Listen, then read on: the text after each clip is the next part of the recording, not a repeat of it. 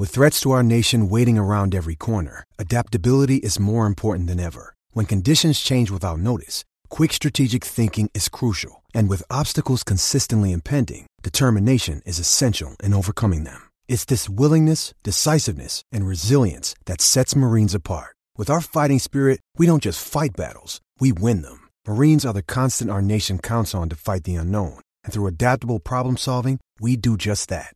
Learn more at marines.com. Welcome to the Catfish and Crappie Podcast. Tonight, I have Brian Jones from Flint Hill Catfishing. What's going on, Brian? How are you? Hey, man, I'm doing well, dude. Doing well. Appreciate you having me on. This is a lot of fun. I appreciate you having me. You know, I'm gonna be totally honest with you here. I do this once a week now, right? And every time I read through, for those of you listening to this on podcast, I read through and I welcome all the people that watch this live. You can go to my YouTube channel and watch this as it happens. I like to say hello to all my supporters, all the people in chat, and I'll get in this like this trance of saying hello to everybody. And you know how often it is? I get this close from forgetting where my guest is from or their last name or something like that. Not that it's worth forgetting. It's just me. Yours was easy to remember, Brian. I like that. Brian Jones. It's a lot easier than Mark Shibish, isn't it? The Rolling Stones. There you go. Brian Jones. Oh, now it's working. You cut out there for a minute. What did you say, Brian? I said it's the Rolling Stones, man. Brian Jones is pretty easy to remember there. Yeah, pretty easy. How can you forget? That's the Stones, an epic band. Thank you, Creole Catfishing, for the super chat. I really appreciate it. Thank you very, very, very, very much. All right, Brian, let's get started here. Where'd you start? How'd you get into fishing? What's some of your earliest memories? I like to start my show off with this because fishing is such a part of our life that it's always good to remember where you came from. And I think it's kind of like sharing stories around a campfire back in the day before there was television or even books or anything like that. So I kind of like to start there. Yeah, man. I love that question. And where I grew up, they still don't have cable TV there. It's in a place called Durance Neck, North Carolina, which you'll have to look hard. It's by Elizabeth City, which is one of the biggest Coast Guard bases in North Carolina. But I grew up right on the coast, and there was just fishing everywhere. I had salt water that was 40 miles from me, and I had the Albemarle Sound that I lived on. I could walk probably about a minute, and I'm in the water. So white perch, brim, you know, all kinds of stuff. Carp. There was lots of fishing where I grew up, and I got into bass fishing after, you know, like everybody starts with brim and stuff like that generally, and fishing with bobbers. I started working my way up and using artificials, and I've always enjoyed the thrill of something on the end of my rod. And if I could catch one that was big enough to excite me, that would keep me coming back, catching nothing 3 or 4 times. But, you know, but I'd keep chasing it. I loved it, man. I've always loved that. And my dad fished nets. He was a commercial fisherman as well as and a farmer. So he did a lot of stuff, man. But like fishing and outdoor stuff, because of where I lived, the closest friends were about 8 miles from me. So, and when you didn't have a license, all I did was run around the woods all day. So a fishing rod and a rifle or a shotgun were kind of, you know, always in hand. That sounds like a heck of a way to grow up, man. I'm jealous as heck. I grew up, you know, south side and northwest side of Chicago. We had none of that. My idea of fishing was my grandfather babysitting me, taking me down to the Kankakee River and throwing some worms out there looking for carp or catfish or whatever. That's pretty much where I got started, but I'm very jealous of that. I do want to say thank you also to Sogo for your support. I really appreciate both you and Creole. And yes, it is a Fishing with the Chad t-shirt I'm wearing in support of brother Chad today. What's going on, buddy? So any one person in general that really got you started besides, or was it just your father, or was it the whole family in general? It's really, it's kind of crazy. You know, my dad, in that season of his life, I was one of 5 and I was a baby. So my oldest brother, who actually was visiting me today, he lives in Africa, in Zambia. So wow. Before he went back, but it's interesting because my dad didn't really fish with me. He was working his butt off all the time. You know, he just didn't do it, but he'd always tell me. I mean, he did growing up. And he always told me about those memories, and you know, I kind of showed myself, to be honest with you. I didn't really know. He's like, get you some worms, put them on a hook and go fishing. And that's what I did. I kind of figured it out. You know, magazines were all I had at that time. There wasn't any internet. You know, I was 73, so you can do the math, 47. Yep. I wasn't no internet, man, at the time. So I had to figure it out on my own. But like Bassmasters and all those magazines, Outdoor Life, Fur Fishing Game. I mean, I lived in books. That was like part of my life, man. I remember waiting on that in Fisherman to come every month. I'd be running out to the mailbox towards the end of the month, hoping it would be there. So yeah, I can totally relate to that. I want to thank Southern Cross Tradition too again for your support. Thank you very much, sir. I always want to. It's always hard for me to realize how to handle like super chats and stuff. I want to make sure I say thank you, but I hate interrupting my guests because you guys are so wonderful. So man, take your time and thank them, bro. That's good stuff, man. All right. Thank you guys for your support. I guess I'm supposed to go boom, Southern Cross Outdoor Tradition without stealing away from other channels and stuff. Very cool. So I take it you started bank fishing, right? I did. I started out, there was a bridge near my house that was a tidal. It was like a lake, but it flowed through a channel inland that was only 15 feet wide. And then it would open up. They called it Muddy Creek Flats. It was a huge flats, tons of carp and more cottonmouth than fish in there. But so my dad wouldn't let me go back there until I was probably 14 or something like that by myself. But yeah, that's kind of where I grew up, fishing from the bank, out in front of my granddad's house, which was out in front of our house, right on the Albemarle Sound. He had a farm down there, forever. He had that bulkheaded. We go down there and sit down and just, fish from the bank all the time. Cast nets. I mean, he's always throwing cast nets. I learned to catch bait when I was a kid, man. I think I threw a cast net when I was 12. The first time I threw one, and then, I tangled them all up and broke them. I think my dad bought me 5 or 6 of them, and that was about it. He won't do it no more. I'm still doing that. How big a cast net are you using now? I'm using a 10-foot. It's 10-footer. You're a better man than me, man. Man, I don't know if I'm more of a man, but my back hurts more than yours. I can tell you that because it's 1/2-inch mesh, 1.5 pounds a foot. It's pretty good net, but I haven't thrown it in a while. It's been a little bit since I tossed that thing. I usually go out with my buddy Dean or with Jeff or somebody, and I'll throw it off of their boats out on the lake. There you go. I don't throw river, man. They're too expensive to throw in that river. Yeah, ain't that the truth? Those cast nets are getting up there. They're heck on a shoulder too. I can attest to that. As many hooks as I lose in that river, I ain't about to throw a net in there, man. It's just not a good idea. That's a good idea. So do you catch most of your bait rod and reel? Is that what you're doing? Yeah, white perch is for me is when white perch and brim and shad, of course, catch in the lake. We'll do there's threadfin, which work fine. There's a lot of threadfin in Lake Wylie. There's also, and in the river. I mean, I've caught them in the river too, but I usually use my 4-foot one, and I'll do that in the summer when they're around rocks and stuff, eating algae or whatever, and I can catch them. But on the lake, I love hook and line for white perch. We just kind of drop shot, put a bunch of hooks in the line, drop shot for them. We'll use white perch for bait. We'll cut them up slivers and chunks, throw them out there, and catch white perch. So when you say white perch, you're talking about white bass, what we call here in the north, right? I guess I'm not. Or are they different? I'm not really sure because I've lived in 6 different states and I don't know what to call anything anymore. So Epic's in the house. He could probably tell us. Epic, if you know what it is, let us know. I also see Kevin from Palmetto Cats came in. Kevin, thank you very much. Sogo, I do want to say thank you and hello. I don't know if I missed you before. Ryan Borst, Blue Collar Fishing, better late than ever. What's going on, Brian? Ryan, I like giving Ryan a hard time. That's my buddy. He's another kayak guy. Me and him go at it all the time, so he's a good dude. So you drop shot for the white perch or for the most everybody on Lake Wylie that I know of that fishes for catfish anyway, they basically are dropping sabiki rigs or drop shot style.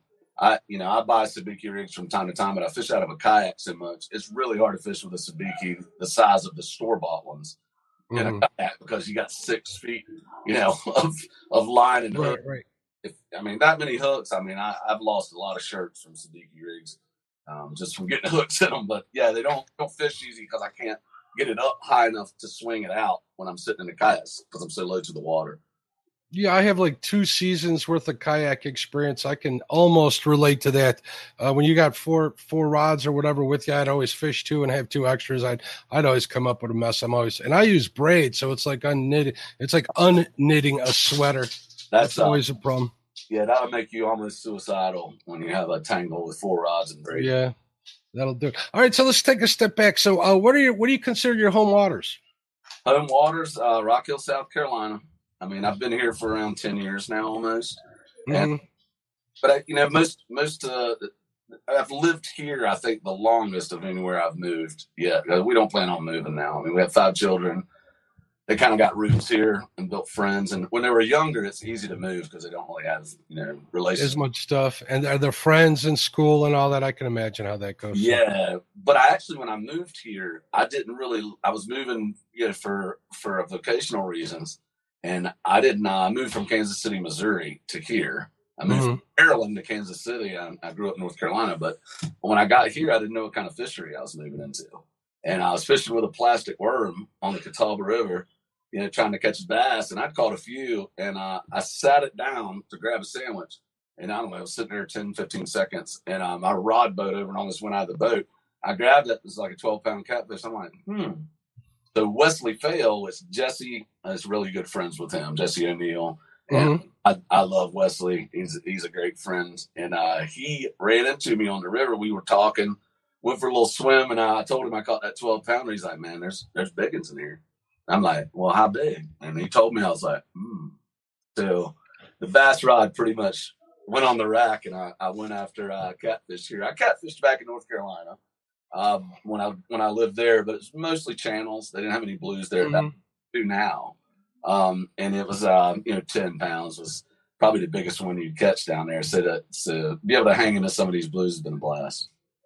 Well, I'll tell you a little story about the Fox River. I've been fishing it for a long time. We've been living out in this area for at least 25 years. And I did your standard, chicken liver, worm fishing, all of that. Caught a ton of channel cats. And then somebody showed me a picture of a flathead, and it was like a 25-pound flathead. And I'm like, those are in here? And the rest was just, I had no idea. We're talking about years and years of fishing in a place, but until you get that, get dialed in for a certain species, it's pretty much, you don't even know they're there. I'd say I'm a little weaker in the flathead area with angling than with blue. I got a better handle on blues in the water I fish. I don't apply that everywhere. I haven't tried it. I feel like I'd be all right, but I don't know if I could win a tournament.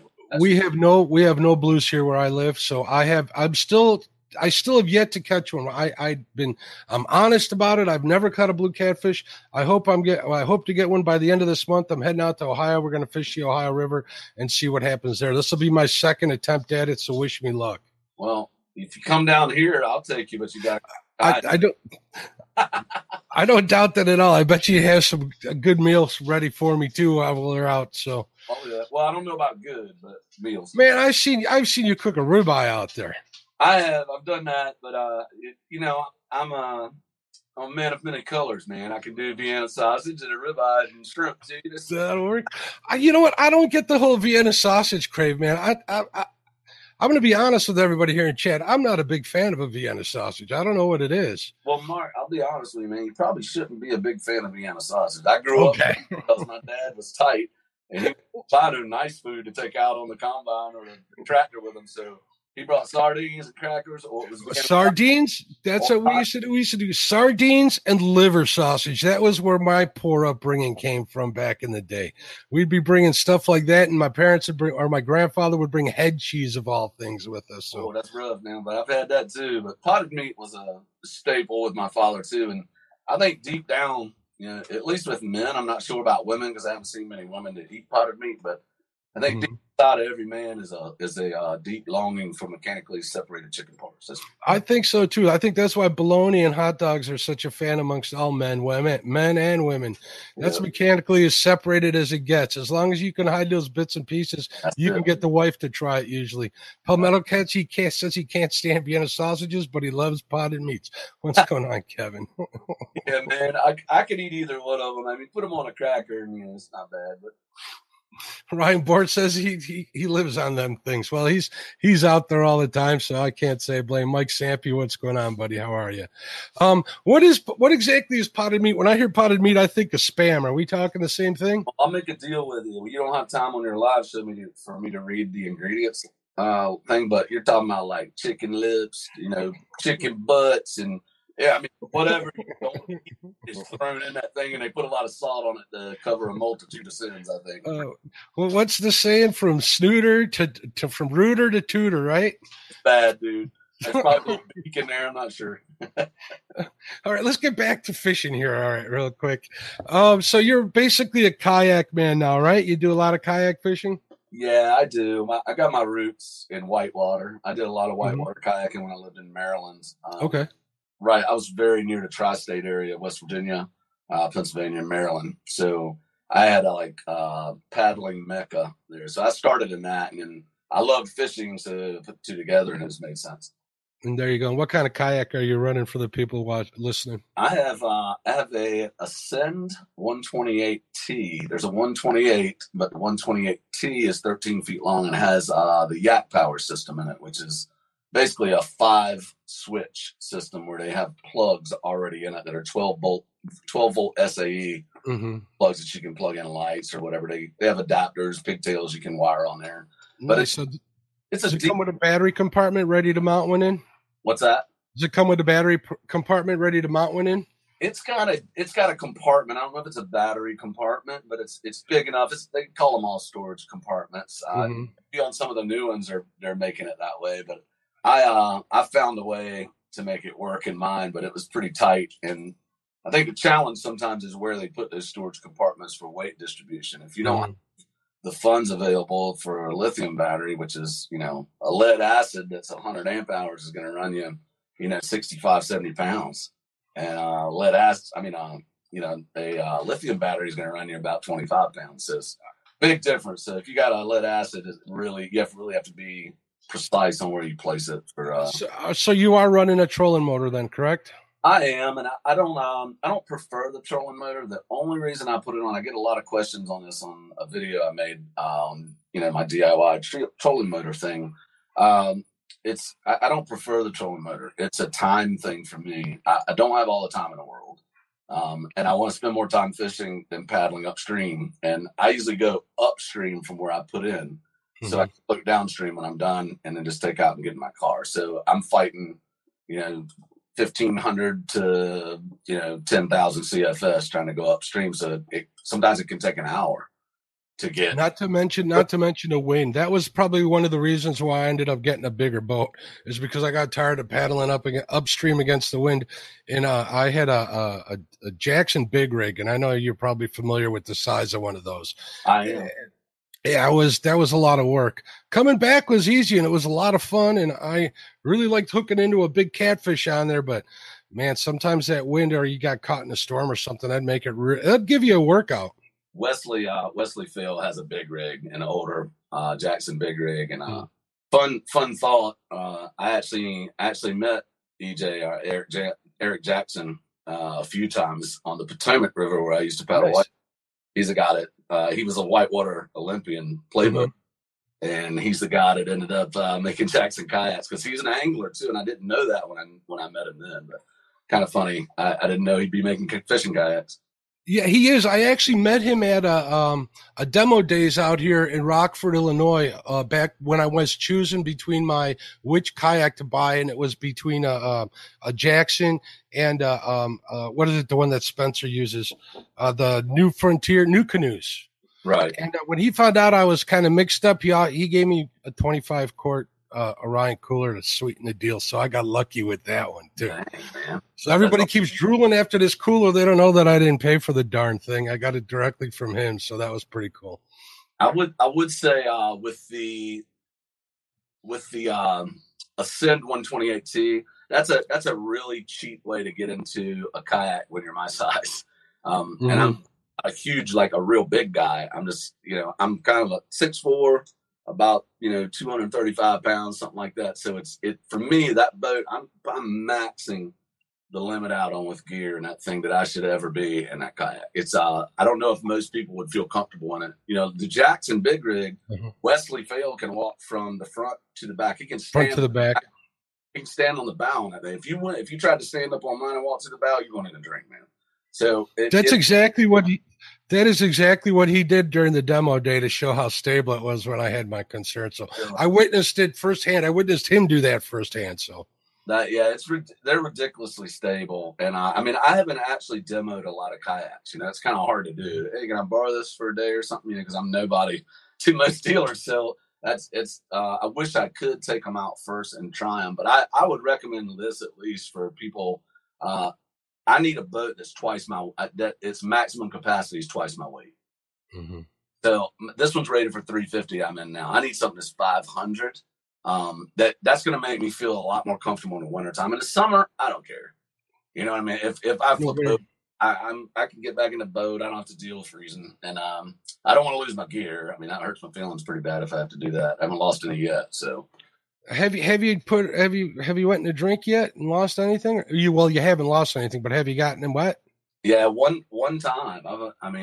I've been fishing out of a kayak, even one a lot smaller than that, for a long time. But I slipped my anchor. The water had raised from about, I think it was like 3,500 CFS. It started rising and never stopped and went up to about 8,000. And I was anchored, and your anchor line, if it's 1,500 and it starts rising, your anchor line's doing this, it's drawing your boat backwards a little bit. And I wasn't paying attention because I just caught a fish and my anchor pulled loose. And when it pulled loose, I was trying to pull it as fast as I could to get it in so it wouldn't drag the bottom and hang up and jerk me. Well, it caught on a big rock and it pulled me broadside. And there was hardly any time to do anything. I should have cut the rope right then, but it was summer and I figured I can save it. I ain't gone in the drink yet. I can do it. And it didn't work out. Yeah, you always overestimate until you get in trouble. I've been in that position a couple of times. Well, thank goodness that you made it out of that one, but I can definitely see. I've heard people have that happen with boats, actually, smaller boats and stuff. So, I mean, you kind of look like a walrus trying to climb up on an iceberg getting back down. Now, the Catawba River, how big is that river? Well, are you talking width or are you talking about, actually length and stuff like that? Both, actually. We got plenty of time. I don't even know how many miles it is long, but I know it starts up. I believe it's Lake James coming out of the mountains up by Linville Gorge in North Carolina, and it goes all the way to the coast. Man, pours out in the ocean there. I don't know all the tributaries, but I know it's like Lake James, Lake Norman, Lake Wiley, Fishing Creek, Watery, and Santee, and there's probably some stuff in between that I don't even know about yet. And then it runs through the ocean. It's a pretty long river, and there's a lot of variety on it. It's dammed in several places, and a lot of different characteristics. You got the part in the mountains. It's a whole different type of river up there. And you got the one down here, which is just Piedmont, South Carolina. And it's just some rocks and some hills and some flat. And it's pretty nice topography here. So it's pretty diverse, you're saying, right? How about the fish population? I imagine where it starts in the mountains, you might have trout and such, and it probably changes as it goes down, correct? Yeah, and I like I just recently got into fly fishing a couple of years ago. My buddy Dean that's in some of my videos. He taught me how to do it. I love it. It's really fun, and caught my first rainbow with fishing with Big Nasty Jeff Anderson. They took me up in the mountains with them, and we fished in the mountains of North Carolina. But yeah, there's trout and stuff up there, but as you move down, I mean, again, you have the typical things that are in South Carolina, the white perch. You got largemouth bass. You have there's striper. There's not a lot of striper. I haven't caught one myself in the river. I did catch, I think, what was a hybrid that was about a pound on a Gulf minnow time right in the Catawba there, and that was the only one I've ever caught. But I guess they're in there. I've never targeted them though, but they're not thick in there for sure. But all the panfish series, bluegill, species, bluegill, brim, sunfish, all that kind of stuff. There's the catfish, of course, flathead, blues, channels, and in some places bullheads. But in the Catawba where I'm at, not really. I haven't caught any of those or seen many of them. Gar, a lot of needle nose gar in there, and I'm probably missing about 400 of them. If we got into like all the minnows and the daces and all that, we'd be here for a long time. I would say from living in North Carolina, living in Maryland, living in Missouri, and living here, I think that South Carolina is a really rich fishery. Like I'm really excited that I live here because I'm really close to a lot of some pretty epic places to fish. There's so many so many great places to fish out there. I see so many pictures, so many YouTube channels. I was kidding around with Jeff Manning saying what's in the water out there that makes everybody, want to get on YouTube and catch all these big fish. So they're not spending that much time other places. So it must be a great place to fish over there. It is I think I haven't lived here but 10 years. I mean, people like James, James Smith. He lives in North Carolina. Mm-hmm. A lot of other people here. Jeff Anderson, he's lived in South Carolina his whole life. I mean, they probably could tell you a whole lot more about the fishery and how it's changed and what used to not be here and what species are here now, things like that. And I've heard Strawberry, what was it? I forget his name. That was on a couple of shows. He was awesome talking about some of the history and the chain. And he's got some age on me. And he got a lot of wisdom, man. A lot of cool stuff I didn't know about the history in the Catawba, when blues actually entered the scene and stuff. James Smith has talked about that a bit too. It's interesting. It's definitely a place that I would enjoy fishing. And besides you, I know, doesn't Robbie fish on the Catawba River? He does. And in one of my videos, I threw him up there on it because I came out and it wasn't even 7 a.m. yet, man. And in the summer, and they're out there on the rocks, him and two friends fishing. So I came up and talked to them, and they actually had seen my YouTube channel, which was kind of cool. But I gave them some bait and some Carolina rigs, some stuff like that. But that's one thing that they were fishing. But Robbie's just got he's got a really good personality. He's hungry to learn stuff, and he's a passionate fisherman. I mean, he's got it bad, dude. I mean, I told his dad, I was like, dude, you got it bad. You better watch out. You better watch out, Brian. He's coming for you, man. Yeah, man. I want to see him land a big old 50, 60 pounder out of there, man. I can't wait. I mean, I hope he gets it on video, because that would be a blast to watch. Not only the fight, but watching his reaction once he gets that thing up on shore. I can imagine that's going to be a great one. Robbie's a great kid. He is the future at catfishing. So mega kudos to you for supporting him. I know you guys all take good care of him down there, and I think that's a great thing. So yeah, that's cool. He's a great kid. I talked to his parents about when they feel comfortable with it, I'd love to take him out in a kayak. Mm-hmm. He could get in a boat, and as long as he went with somebody while he's young like this, it's and took some precautions. I mean, it's going to open up a whole lot more ground for him, and I don't know if that'll be good or bad for his parents. How old is Robbie? I'm kind of at a loss when that happens. He was 12 when I met him. He's probably 13 now. Okay, so he'll be doing all right, because I know right around 13 or so, that's when let's say in Boy Scouts they start teaching them kayaking and stuff. Yeah, so. man. Hey, can you do me a favor? I think my air condition is off, and I'm about to die. Do you have people you want to say hi to? Because I'm gonna go turn it on real quick, brother. Yeah, I'll go through real quick. We'll pause the podcast here. We'll pick it up when you get back. So let me say hello to a bunch of people who came in. Hey, it's Kaylee Cuoco for Priceline. Ready to go to your happy place for a happy price? Well, why didn't you say so? Just download the Priceline app right now and save up to 60% on hotels. So whether it's Cousin Kevin's Kazoo Concert in Kansas City, go Kevin, or Becky's Bachelorette Bash in Bermuda, you never have to miss a trip ever again. So download the Priceline app today. Your savings are waiting. Go to your happy place for a happy price. Go to your happy price, Priceline. All right, guys, this is what live YouTube is like. Tree Limb Fishing, I think I said hello to you. Let me take a real quick look. Alicia, what's going on, Alicia? She says her internet is messing up. I'm sorry to hear that. Hopefully it clears up, Alicia. Epic came in. I think I said hello to Epic. Hello, Jesse O'Neill. John Boy's Catfishing. Lance McKagey. Yeah, McKagey, what's going on, Lance? Parker still in the house. Weekend Angler just came in. Want to be outdoors, what's going on? If you haven't hit the thumbs up, I'd really appreciate it. If you're not a subscriber, I'd really love for you to subscribe. If anybody's out there and you have access to whether it's YouTube, Instagram, anything like that, I would love to share. It'd be awesome. All right, now we have air. Perfect. Welcome back. I can totally understand. It's getting a little warm in here, but I think we'll be all right. So are you at home or are you at your studio? I'm at home, but it looks like a studio, but, walls, look. That's how close it is. Ah, okay. This is underneath the stairs, and I built it for my son. Whew, I'm out of breath just ran upstairs. I built it for my son for a gaming room, and he was trashing it, so I'm like, you're out. I'm commandeered. Bye. That looks perfect. It looks really good. You got it set up real nice with your logo back there. I got to find something for back here. I'm kind of waiting on a sign, but that's a whole other story. I do want to say hello to Becca, Miss Mud Tramp. What's going on, Becca? I want to make sure I didn't miss you. So, and Catfish Weekly. There's Lyle, and Lyle says hello, Brian. Lyle. What's going on? So, where were we? We were talking about Robbie and the youth of fishing, which is cool. You wanted to bring up a little bit that you're officially back in YouTube. You're going to start putting more videos out and stuff. Did you want to address anybody who had any questions as to where you've been, anything like that? I would love to. I hadn't intended on taking any time off. And I didn't really say anything to anybody. And I've been in some of the live shows, but I just haven't said anything in chat because I knew I would have to answer a bunch of questions. And I didn't want to do it in chat, and I didn't want to get that as part of the show.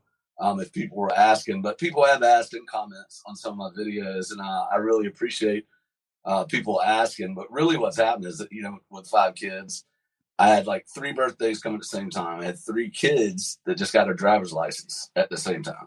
I had 3 kids get jobs in the span of like a month. And now we're figuring out getting a new car, not a new car, but a beater for them to bang around for these jobs. And it's just, it seemed like the right time for me. And I've wanted to take not a break. I'm not burnt out with YouTube. I love YouTube. Like, I love the community. I've had a lot of fun with it. It's been a huge,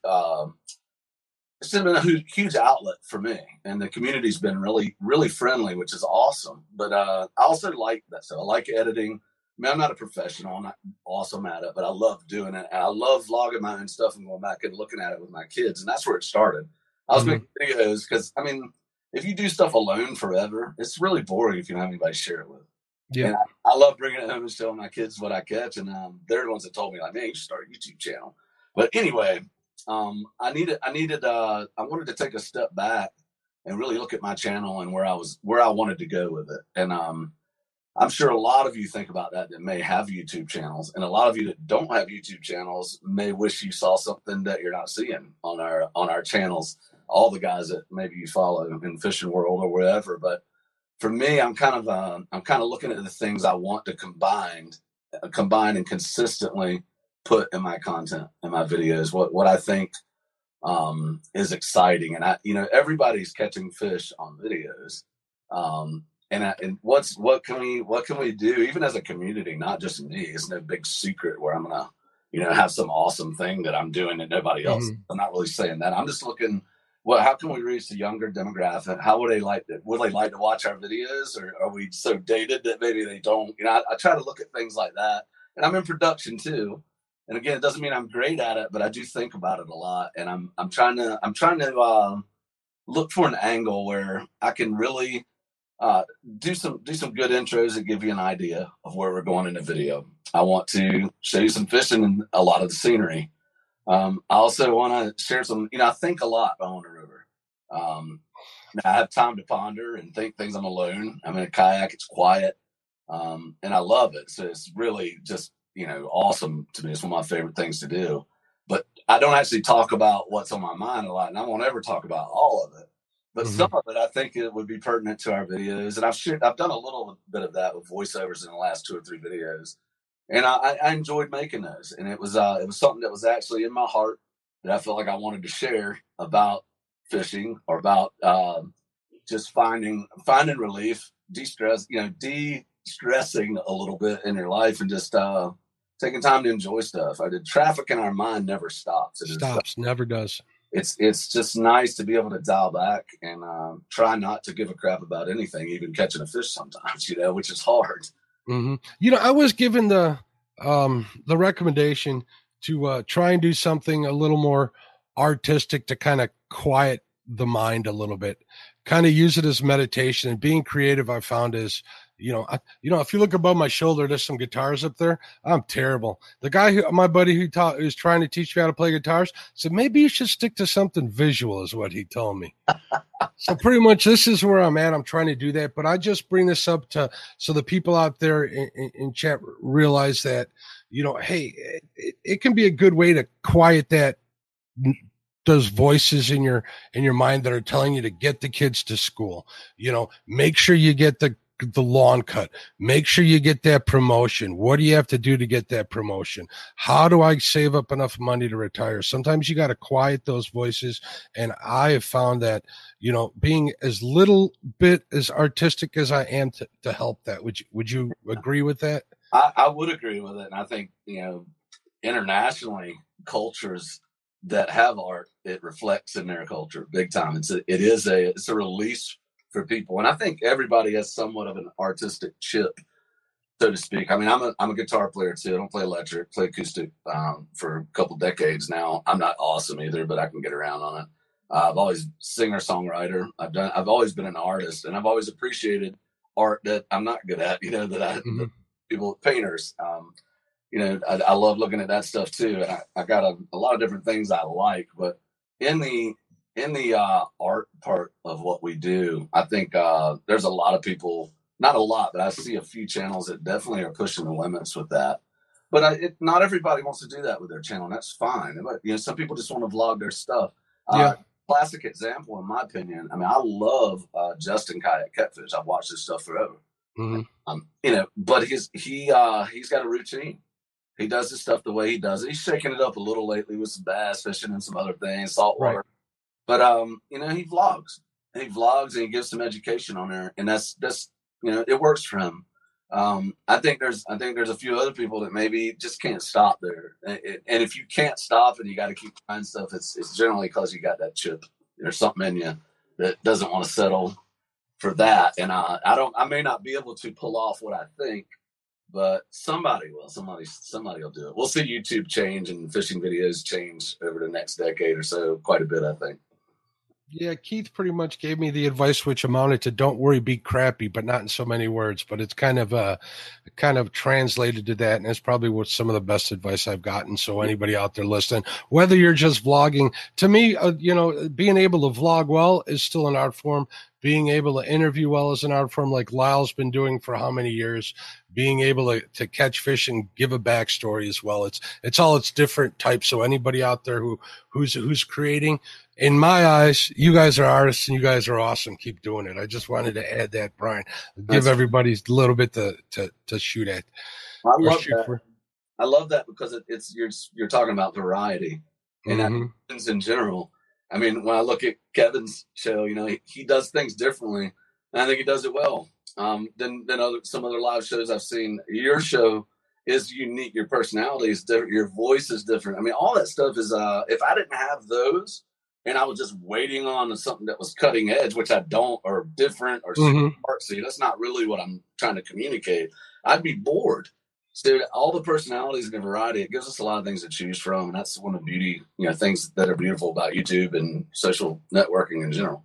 Absolutely. And thank you very much for the kind words. And you're absolutely right about everything you just said. All right. Kevin Baker, Nuts and Bolts Fishing. What's going on, Kevin? He wants to know. So Brian, you fish from Wiley to Waterley was his question? Wiley to Waterley. I have not fished Waterley yet. I don't know. Like I said, I'm pretty busy like most people.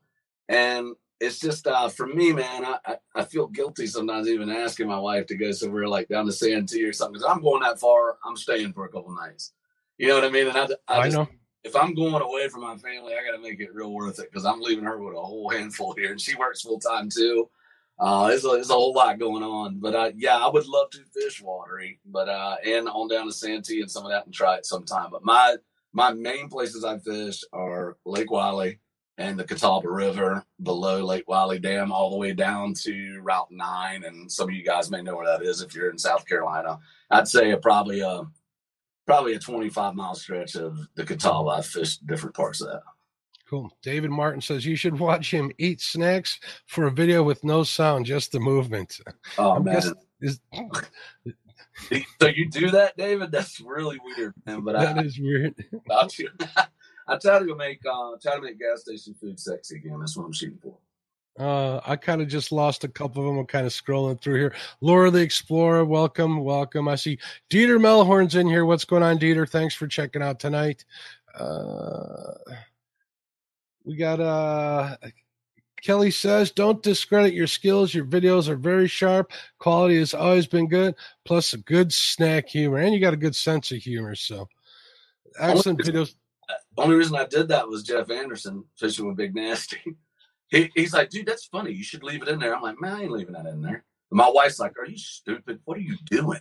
Oh my gosh. She was like, I can't believe you're going to put that on. So I did it. It was hilarious. I thought it was funny. I was just messing around editing. It was just funny to watch myself. It turns out it's good. It's different. Those guys have a good time. How do you like fishing with them? I know you spent a little time with them, correct? Yeah. With David and Jeff?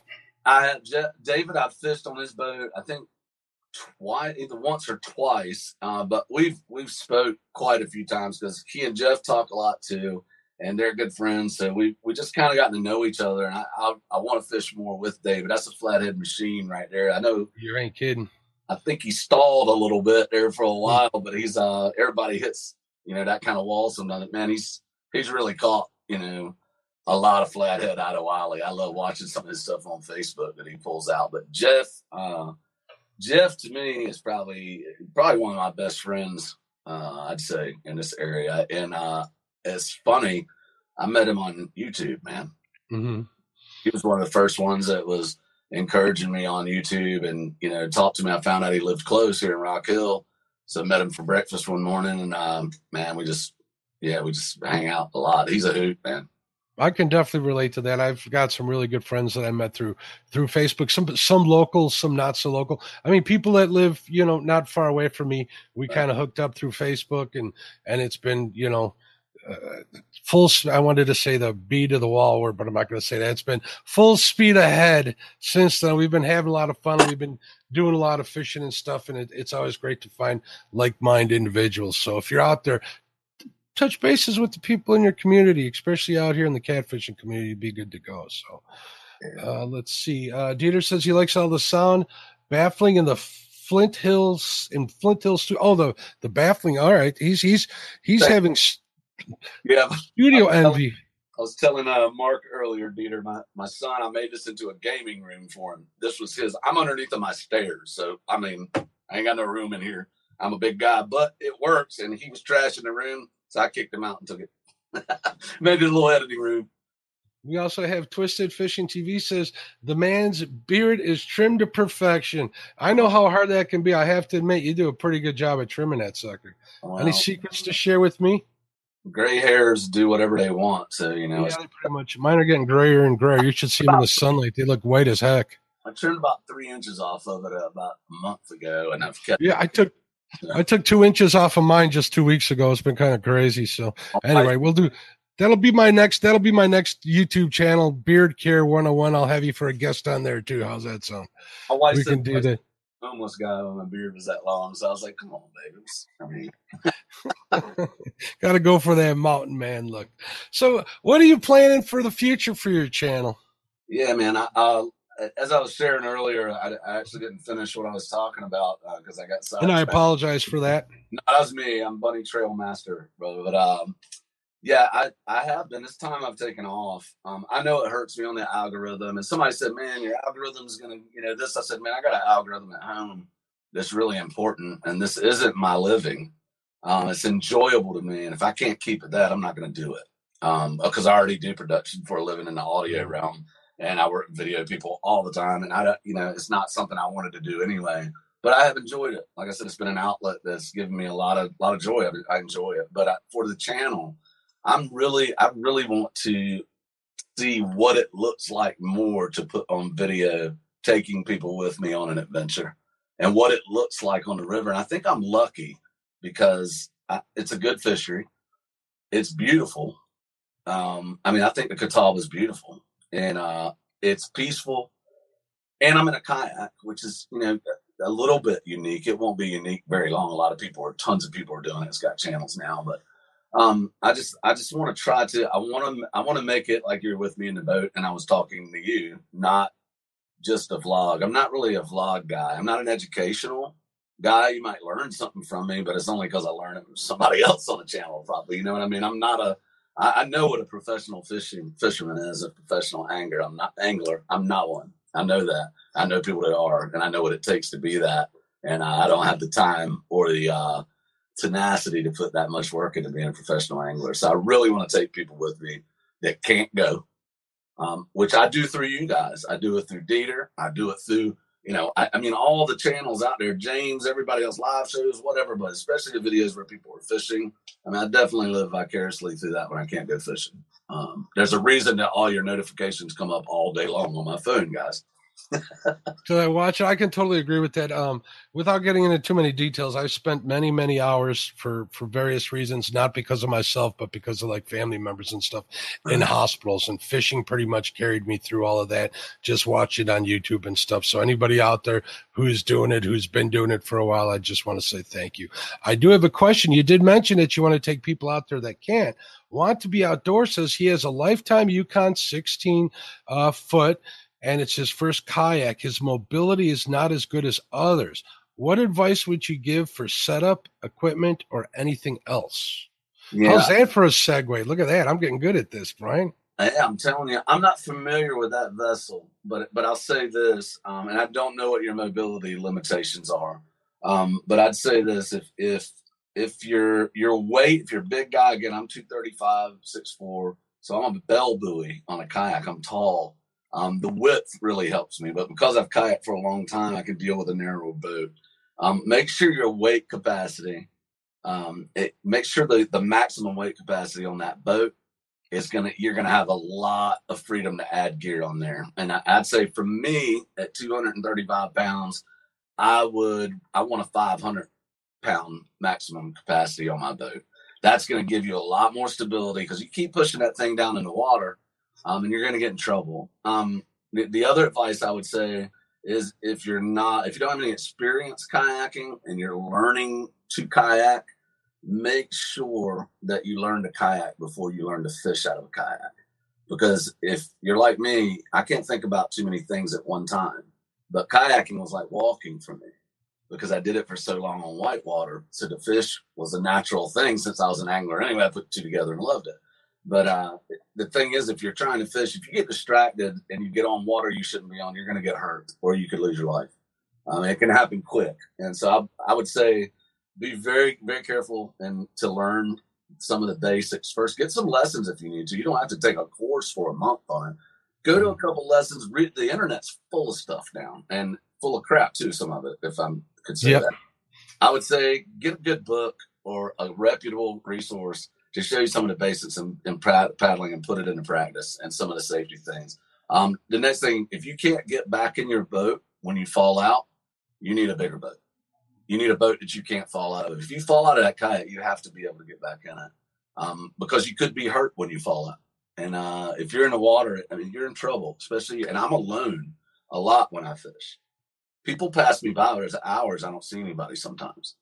Which is great, but if something happens, you need to be prepared for it. So there's a lot more I could say to that, but it would take a long time. I'm actually going to do a more comprehensive video on safety at some point because I got slacked off. I had no life jacket on that video that I flipped over him when my anchor caught and pulled me broadside.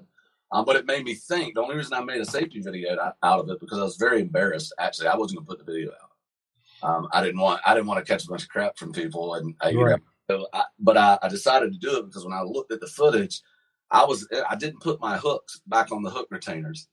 I had hooks hanging in the water, and my feet were inches from 8/0 circle hooks. Yeah. And I'm squatting and paddling, trying to get back in the boat like a madman, just so I could get back in the boat and get my gear in place. I wasn't looking at those hooks. If that thing had gotten me in the foot and my rods were still in the rod holder, it would have been. It would have been there's a dozen ways that could have gone. Wrong. Self-rescue would have been even more difficult. So, and if it was winter, you'd be dead. I mean, it'd be very hard. It'd be very hard to get out of a situation like that. Oh, so basically, always wear your PFD, especially in a kayak. Correct? Hey, thanks, Dieter. Appreciate that, man. All right, Catfish Kyle just popped in here. I also see, hey, Hooked Catfish. What's going on, Jonathan? I want to shout out to him. I think I didn't miss any. Twisted Fishing TV. I'll say hello to D again. I'll say hello to Betty again because I always have to. All right, cool. So, what's your PB Blue Cat? Everybody likes to know what they are. Yeah, man, 56 pounds is the biggest one. I've come close to it a couple more times over the years. That was probably 3.5 years ago. And that was a nice fish, man. I mean, that was like it blew me away. That day was very special too, and I actually made a video on it. It's it can't be monetized because I put somebody else's song on it, but I didn't care. I wanted to put it on there and said, they're going to make the money off any royalties from it. One of my videos, but it's basically a slideshow with a song on it. And I took my boys down to the river in the winter. It's 28 degrees outside. My first son, Joshua, caught a 32-pounder. 30 minutes later, my son, Brandon, caught a 47-pounder. And about an hour later, I caught a 56-pounder from the bank in the winter. And we were like, dude, man. So that was one of the largest catfish that I've caught. But I've caught probably 10 to 12 that were at that 50-pound class. I had a river, and they're back in there swimming. And hopefully, unless somebody ate them or took them out. That's cool. Yeah, so CPR, the big ones, it's always a motto amongst the community, which is a good idea. But do you partake in any of the smaller catfish? Oh, yeah, I do, but I don't eat a lot of them. I mean, again, if you look at the gas station food I eat in my videos, one catfish out of the river a month is not going to be worse for me than I can promise you that. Slim Jim versus a catfish. Come on, man. Somebody asked me, they're like, you eat fish out of that river? I'm like, I eat barbecue, I drink whiskey, and I have a bad habit to have a cigarette once in a while. You think a fish is going to kill me? I don't think so. Yeah, I went down to the river one time. I'd like to do more catching because they're a lot of work, man. Doing a catching, a lot of work. I did one. I was like, man. So I decided to do it in the winter. I guess it was a year ago or so. I don't know. It might be longer than that. But I went down with the sole intention of catching a dink and cooking it and making a fish taco with a cast iron skillet over a fire. So I did it on the river, and it was a lot of fun, man. It was pretty cool. And they're tasty when they're little in the wintertime, especially like that. But absolutely. When I catch them through the ice, I don't know if you know anything about that, but when you catch them through the ice, they're pretty darn tasty, I have to admit. Chunky Cats, what's going on, Chunky? How you doing? He said hello to both of us, so he's saying hello to everybody in there. Peace, Smitty Outdoors. I want to say hello to him too. So very cool. Very cool. Right? So you say you do production for work. How does that? Maybe you can give some of our creators, and there's plenty of them here in the chat, some tips on how to get better audio in their videos. Yeah, because and let me clarify. Namely me, I'm doing this for selfish reasons. So talking like you're talking to me, but. No, it's I'll clarify a couple of things. I'm not a producer. I work in production. Okay. Different breed of people altogether, and they get paid a lot more than I do. I'm an audio engineer by trade, but you talk about getting better audio for videos. For your YouTube videos, yes. Yeah, it's there's so many variables, but I'd say generally speaking, and anybody else in comments that has some knowledge in this area, feel free to speak up. But I think that getting if you're using a phone, proximity is your friend.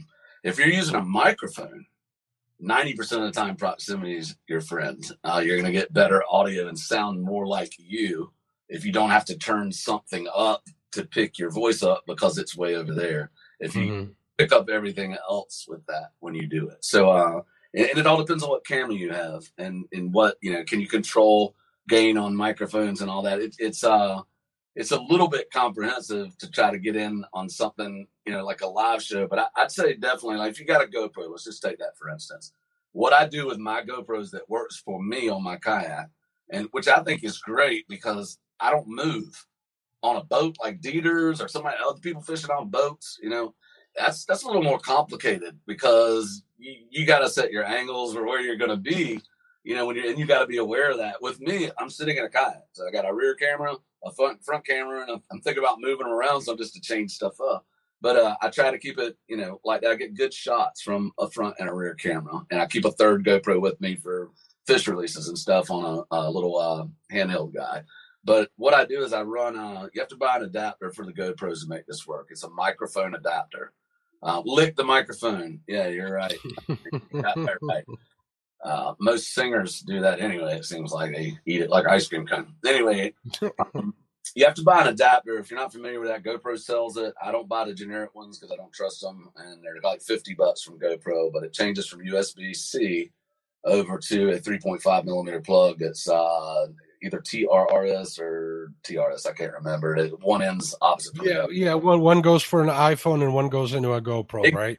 Dirty and boring, but basically, get the adapter. Put it on your GoPro and run. And you don't have to go get a Sennheiser or Shure. Go get a cheap, microphone. These are GoPro footage. We're not doing like, we're not on TV, man. This is GoPro footage, and it's good, 1080p, 4K, whatever you're shooting in.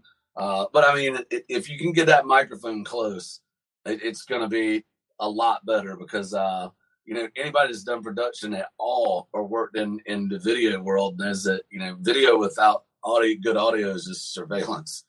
Yeah, at the end of the day. But microphones make a huge difference. I run my rear camera. It's wired. I'm not going to use wireless because I'm not dealing with batteries and recharge and all that. I run wired mics to right in front of my bait tray sitting in front of me. And there's two of them there, two omnidirectional mics, and I got them about 3 feet from me. That way I can keep the gain down. I get good audio. And then I throw 256 gig cards in each one of my GoPros, and I hardwire the power from the Yak Power in the kayak, and it runs the day. I mean, if I had to recharge batteries or change batteries and change SD cards, I would quit because it's just too hard in the kayak. It is too hard, especially if you're using like those adapters and stuff. They're really getting away. I use like the media mods on mine, and it's a nightmare to swap that stuff out. So I'll do the same thing you do. We got a lot of people making comments in here. Like Jonathan says that Rode makes a good mic. Dieter says we should get a shoe piece mic with a laughing after that. I think what that makes. Lyle says lav mics are awesome. So we got a lot of good people. So if you guys are looking for audio advice, make sure you holler at one of us. I use Rode mics, and I kind of turn that gain down and so I can edit my heavy breathing out, and then I'll turn it up in production. I do the exact opposite you were talking about, but it works. So when I said omnidirectional mic earlier, I was actually talking about a lav mic. I couldn't wear a lav mic in the kayak, and I don't really need to have it on because I'm not walking nowhere. So that's why I placed the lav mic 3 foot in front of me, right on my bait tray. I didn't mention that earlier, but it's just a cheap lav mic, and it works fine. It works good. Yeah, Jonathan gave me advice once. Always use your audio from the closest GoPro. So that's kind of hard. It's not hard to do, but it took a while for me to get used to and stuff. But we managed to get it. This is about where it needs to be if you want. Yeah. Very cool. 4 feet. Brian, thank you so much for your time. I had a blast talking to you, buddy. Is there anything you want to plug before we call it a night? Anybody want to say hello to, anything like that? I just want to say thank you to everybody that watched tonight. I want to say thank you to you, Mark, for inviting me on. I'm honored. I appreciate it. It's always a lot of fun doing these things, and I really appreciate it. I've been watching you for a long time on different people's shows, because you're on several. But I'd really like to say thanks to all of my subscribers, man. I haven't gone anywhere. I'm not dead. I just there's some family stuff that really, really needed tended to, and I got some teenagers. I wanted to take care of them, but you guys helped me get where I'm at now, and you're the ones that have encouraged me and keep inspiring me. So content's coming, and I'm excited about putting it out. So hang in there. Very cool. Thank you. I'm honored for having you. I'm honored for having all the guests out here. I really appreciate it. We had one last question by Matt over at Want to Be Outdoors. He wanted to know if there was a GoPro we'd recommend. Any of them, 7 or plus are good. 8s are a little more problem. If you can pick up a 5, it'll do you fine. Would you agree with that? Yeah, I mean the sevens, if it's out in the sun, they're horrible. I will say this real quick: you don't have to put a battery in those things. I have a 5, a 7, and a 9, and I take the batteries completely out of them, and I just run them hardwired. That's external power. I do the same thing with my 8s. Every now and then I'll have to reboot them because they have some software issues, but other than that, they work pretty good. I know 7s are solid and 9s are something that I really don't want to have to sell 3 GoPros to have to buy 3 more. So people say that GoPros suck, and they do in the camera world pretty much, but they get done what we need them to do. The deal is that they overheat so bad because they're waterproof. They're this big. What do you expect them to do is the way I look at it. People are like, they suck, man. And I was like, dude, it's waterproof. I don't even think they've perfected the technology to keep them cool yet, but they overheat terribly. But 7s are the worst, in my opinion, for overheating. Bimini top works pretty good in my boat. I've noticed a big difference keeping it out of the sun. So all right, everybody, I'm not going to keep you real long. I want to thank everybody for listening. If you're not subscribed to Brian's channel, Flint Hill Catfishing, there's links down in my description. There'll be links in the description of the podcast. I really appreciate each and every one of you. Thank you to everybody who gave me super chats. Thank you to the crew for your support. I really appreciate it more than you know. God bless. Have a great week. Get out and get some fish. And if you're a creator, get out and create, man. Have a good one. Thanks again, Brian.